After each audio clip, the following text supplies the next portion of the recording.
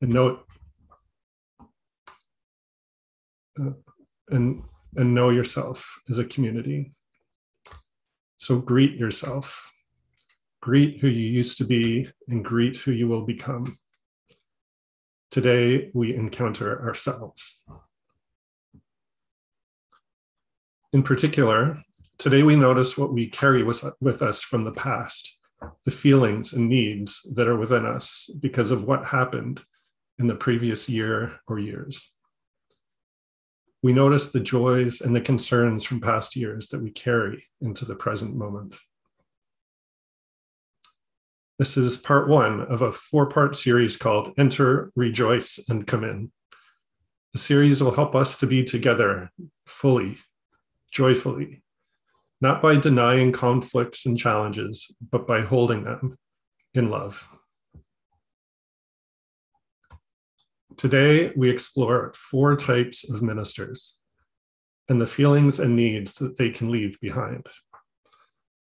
You might wonder if I've chosen these 4 types of ministers based on the last few ministers at UUCCWC, but actually these 4 types come from an article on interim ministry by Robert Latham. And his article is called Special Care Congregations. In the article, he talks about the different types of care a congregation needs after different types of ministers. And if you are new to the congregation and don't know many of the past ministers, you might reflect on people you have known in your life who remind you of each type. So let's dive in and start with the first type of minister, the beloved minister. The beloved minister was a joy to have in the church. Perhaps you found their sermons to be intelligent, insightful, both challenging and nurturing, both honest and graceful. Perhaps you found services to be creative, immersive experiences. Perhaps this minister brought people together to break bread, make music, share stories, share life. Hold on, I'm having a computer error. Just take a moment to get back.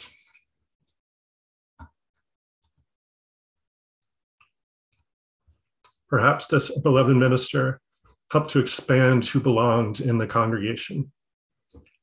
And perhaps this beloved minister inspired the congregation to organize in the larger community to provide vital services to those in need while bringing people on board for social change. And perhaps through it all, this beloved minister tended to your inner world, providing a pastoral care that made you feel grounded, connected, hopeful, and renewed. Perhaps as I've described the epitome of beloved ministry, you've thought of several past ministers, each with their own strengths, gifts, and areas of interest. So let's just take it all in and bathe in it. Let's marinate in the beloved ministry that you've experienced, whether here or elsewhere.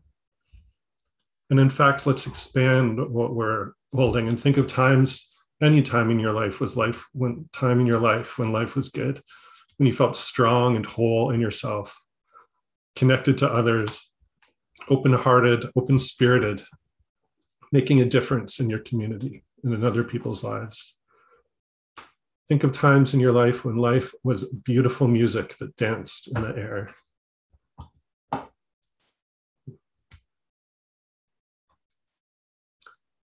And I wonder if now we could actually put in chat some of your favorite memories from this congregation. So think of times that felt full of love or meaning. They might be memories of special events, or they might be moments when the sacred was found in the ordinary. You might need a full sentence or more to describe a church memory. Or you might just put in chat a descriptive word and only you will know what it refers to. So let's celebrate the history of UUCCWC by putting our favorite memories in the chat.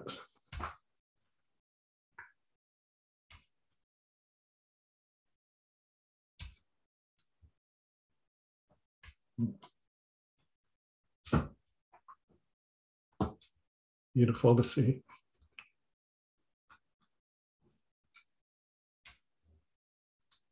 Burning the mortgage. Huh. Heard about the Mr. Rogers sermon.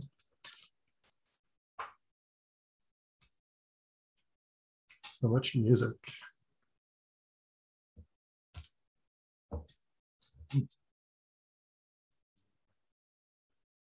Yeah, warm welcome. And the meaningfulness of teaching our whole lives.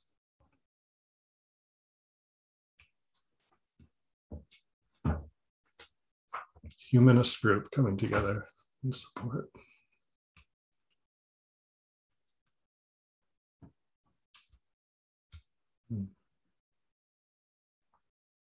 Yeah, kids.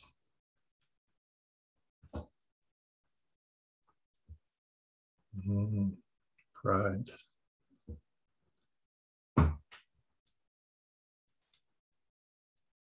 I sense a pattern of Pat and Dwayne being welcoming.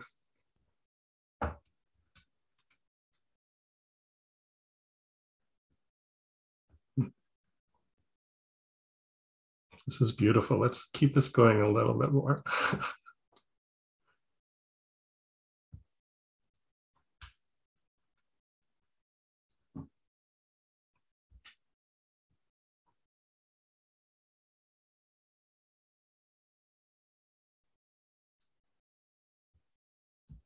Yeah, pagan activities.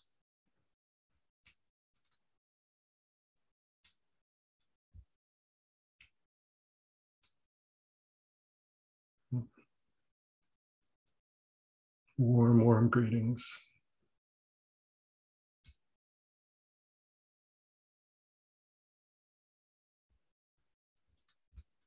Pastoral care.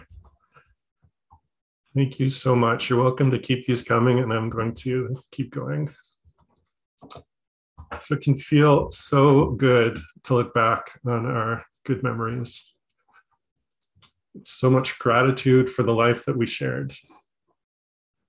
When we think particularly of ministers, so much gratitude for the gifts that they brought and the memories that they helped create.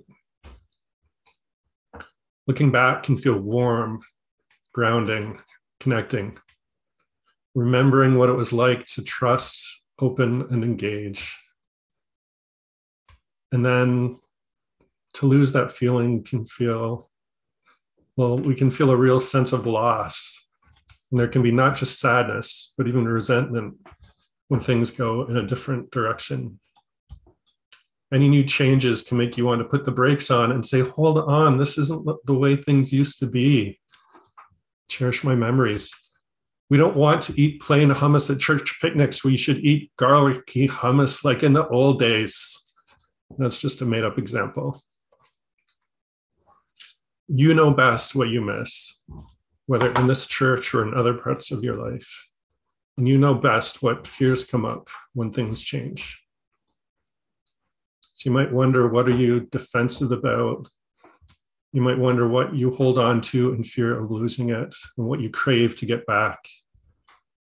You might be aware of new things that you have resented that seem to disrespect the church's history. So my role in all of this and I love that things are still coming, that's fabulous. My role in all of this has two parts. The first part is to honor our losses like we are doing today. And we'll do more of on October 31st in that service, actually. Our losses are real. We honor them together. And the second part of my role is to help us to discern who we want to be today, to help us to become who we are called to be today. Not turning the clock back, not trying to recreate the past, but helping what we love to be reborn in a new way. The seeds we sow today will be shaped by our memories, yes. The seeds we sow today will honor our memories, yes.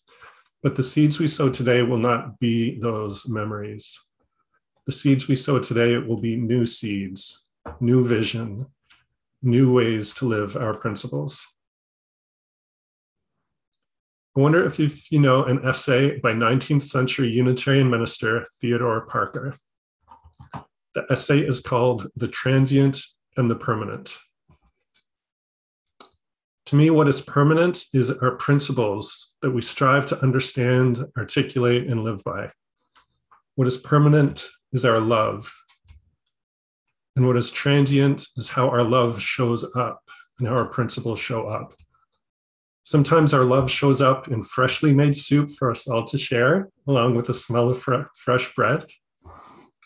Sometimes our love shows up in small groups, when almost everyone in the church is in a small group. So how will our love and our principles show up this year and into the future? We will co-create that together. The second type of minister is what I will call the blah minister. Robert Latham uses the word benumbed. Not a lot happens with the blah minister. And of course, nobody is blah in every way, but there were aspects of church life that felt blah. Perhaps Sunday services didn't open your heart and your mind in quite the same way.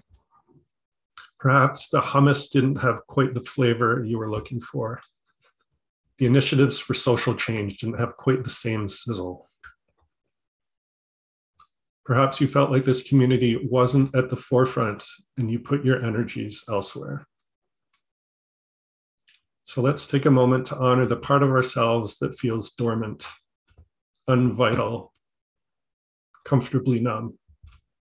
This isn't about shaming or pointing fingers, so I won't invite specifics in chat, but let's just notice for ourselves what feels blah.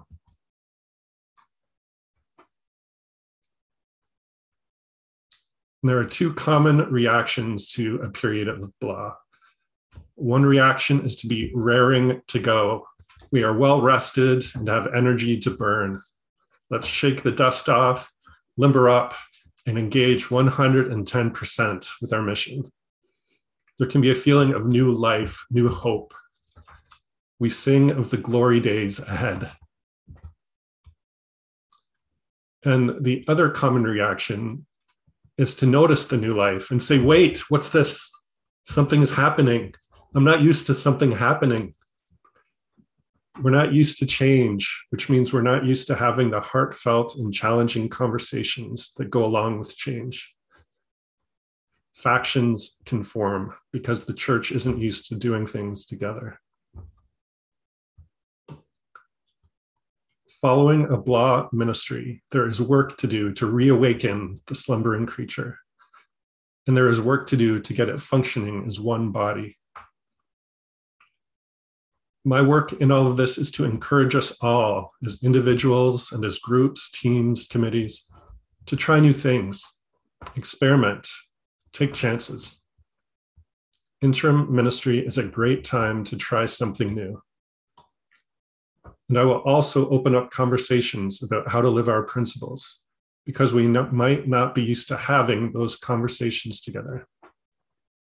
And when we don't get along, I will encourage having open, challenging, vulnerable conversations, because we might not be used to having those conversations. And your role following blah ministry is to meet life with gusto and to meet each other with both openness and curiosity. So those are two types of ministers, a beloved minister and a blah minister. A third type of minister is a dominant minister. And Robert Latham has a confusing name for this, which I will not share. The dominant minister is someone who has been there long enough that their way has become the way. This could be because they are controlling, or it could simply be because they are well respected. When a dominant minister leaves, their patterns stay behind. Committees might do things in a particular way simply because that's how they've always been done. Similarly with Sunday services, There might be service elements that people have become accustomed to, but that aren't actually meaningful to the people still here. There can be a feeling of solidity, but not vitality. In an interim ministry, our role is to shake things up. You might notice, for example, at the start of services that our welcome verse will change from week to week. Worship associates now have options to choose from, or they can provide their own welcome verse. We're going to get the energy moving to find out what is meaningful and alive. I've also asked all committees and teams to answer some questions to reflect on their patterns, both what they want to continue and what they want to change. And the fourth type of ministry is conflicted ministry. This can be the hardest. This might be because of the minister's style, and it might be because the minister raises challenging topics. In conflicted ministry, there is a lot of hostility, sometimes open, sometimes under the surface. There might be anger coursing through the blood of the congregation. Distrust can be high. Flare-ups might be because of fundamental disagreements or bad behavior, but they might also be because of simple misunderstandings erupt into something more. During conflicted ministry, there can be polarization and pressure to take sides. Things can feel more political. Wounds open and hurts are exposed.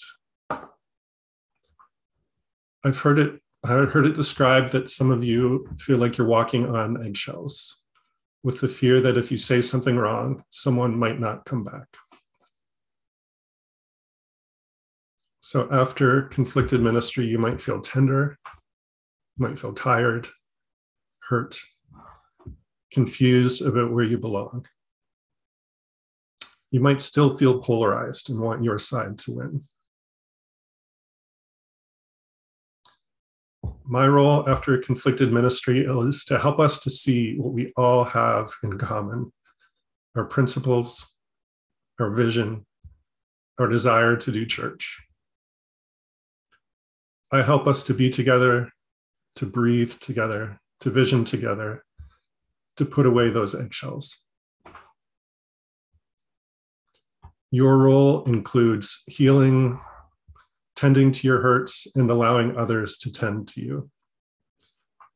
Your role includes listening to each other with compassion and love to discover what we each need to open our hearts and be together. And your role includes getting to the heart of this church and dreaming together about who we want to become. So those are 4 types of ministry: the feelings they often leave, and what we need to move forward. After beloved ministry, we need to celebrate the past and also let go. After blah ministry, we need to reawaken and get used to doing church again.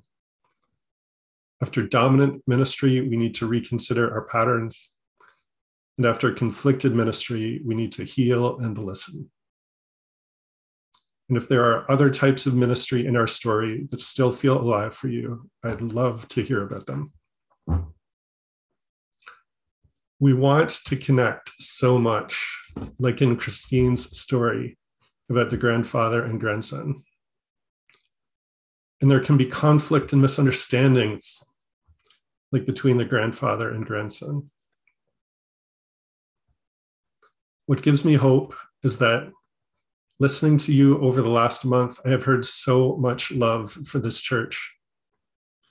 You love each other, even when things are challenging. What gives me hope is that we are grounded in our principles, just like the board committed to today in their installation. We are a courageous, committed, open-minded, compassionate bunch, always learning, always teaching, always growing, and doing it all to the soundtrack of love.